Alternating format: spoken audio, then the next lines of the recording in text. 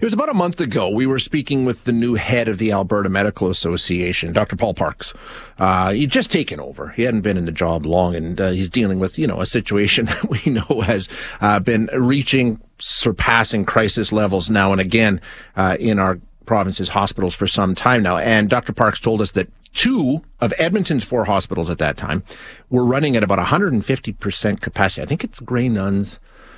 And was it the Alec, the other one? I think so, Royal Alec. I believe it was those 2. And they simply couldn't take even one more patient at that time. I don't know what the current status is. I imagine it's gotten a little better, maybe a little worse. Not 100% sure. But, we've heard that about healthcare in Alberta for months and months, perhaps even years now, and it just hasn't gotten better. So last night, just in the, order of getting ready for this interview and, out of interest, I went on to the AHS website that tells you how long the wait time is at respective emergency departments. So last night, this is 8 o'clock.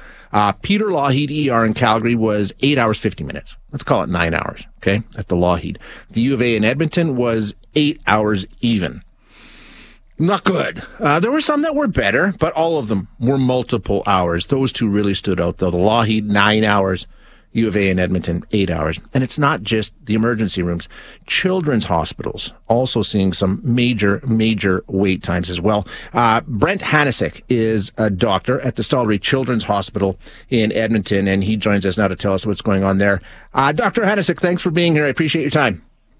Yeah, thank you for having me on. Yeah, so Brent, you got in touch with me yesterday and said, hey, I just want to let you know what's going on because it sounds to me, is that as bad as you've seen it in your career? What's going on in the hospital? Let's start there. What are you seeing on a daily basis inside the Stollery Children's Hospital in Edmonton?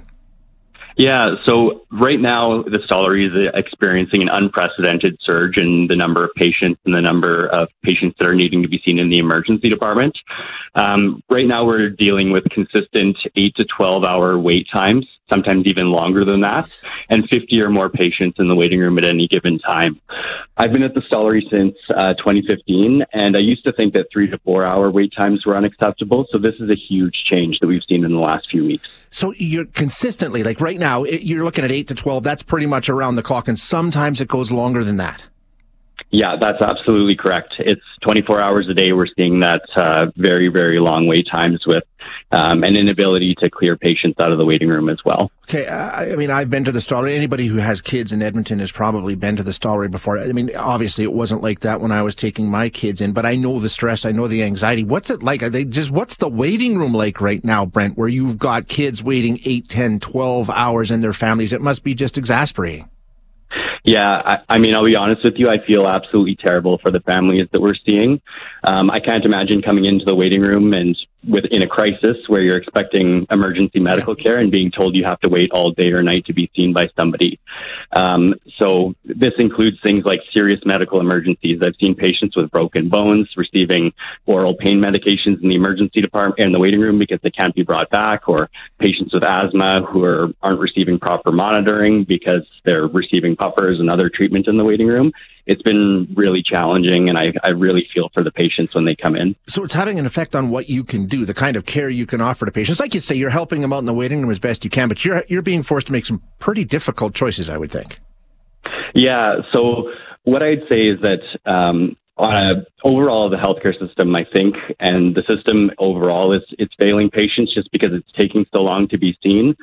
But it shouldn't compromise the care that you receive from the individual healthcare provider that you're dealing with. Right. So even though we're dealing with all these external constraints, the doctor or nurse patient relationship shouldn't be compromised. We should still be providing the highest quality of care available despite that. So I don't think that it's necessarily affecting each individual that we see, but it is a major systemic problem that we're seeing. Right, exactly. And we all know, the nurses and doctors within the system, once you get to them, the care is second to none. There's no question. What's going on? Why is it so backed up? I know I've talked to Dr. Shazma Mithani before and other ER docs, and they say part of the problem is once people get into the ER and get admitted and we're treating them there and they need to go upstairs to another, we can't. There's nowhere to put them. We can't take them. Is that part of the problem that you're dealing with at the Stollery too? Yeah, it's definitely a big part of the problem. The inpatient wards where all of the patients that get admitted are full on a regular basis this time of year. So right now we've been dealing with about 15 to 23 admitted patients that are waiting in the emergency department at a time. You can imagine how much constraint that is when we really only have about 22 full-time pediatric beds. So when it's difficult to move patients upstairs, they get backed up in emergency and make it harder for things to move. What about patient numbers? Obviously, you're seeing more. I mean, we hear the stories about what's going on out there with, respiratory problems and all the rest of it. So are the numbers of patients way up too? Yeah, definitely. So I have actually a few numbers. When the emergency department was renovated in 2012, we saw about 27,000 patients per year.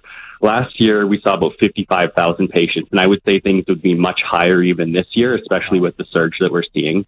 So when we're using the same resources, human resources and physical resources, it's going to eventually have a breaking point, and I feel like we're starting to feel that.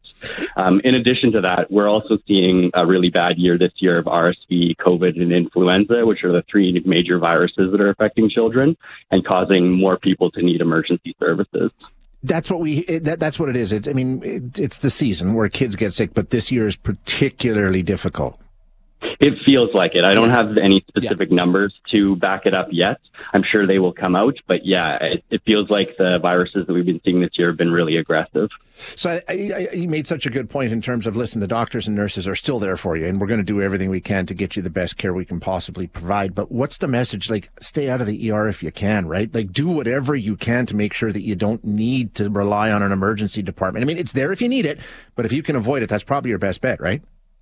Yeah, I would say so. I think, honestly, if you feel like you need emergency services, I want you to come to the emergency department. Don't hesitate to come in and see us.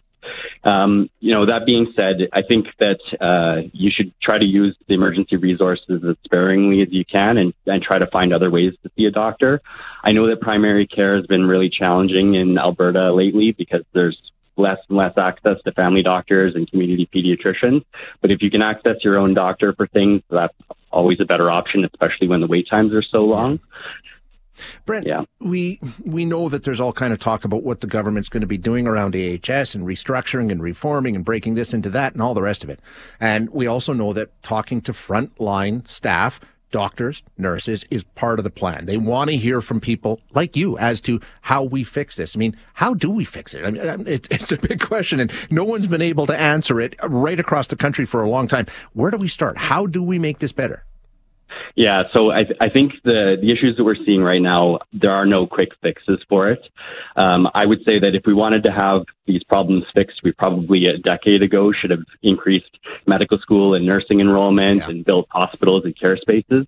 That being said, yesterday was the best time to fix the problem, but today is the second best time. So from a personal standpoint, I would really like the government to push forward on a standalone children's hospital, as we've been hearing, and do everything that we can to try to increase spaces and health human resources. Yeah, I mean, that talk's always been, we more space is the bottom line, right? We know Edmonton is, like we talked earlier, 150% at the Alec and at the Nuns. We just need more space. We need more beds. Yeah, you're absolutely correct. Which comes with more staff. Brent, Dr. Hanasyk, thanks so much for being here. I love the behind-the-scenes view of what's going on. It's so valuable. Thanks so much for your time.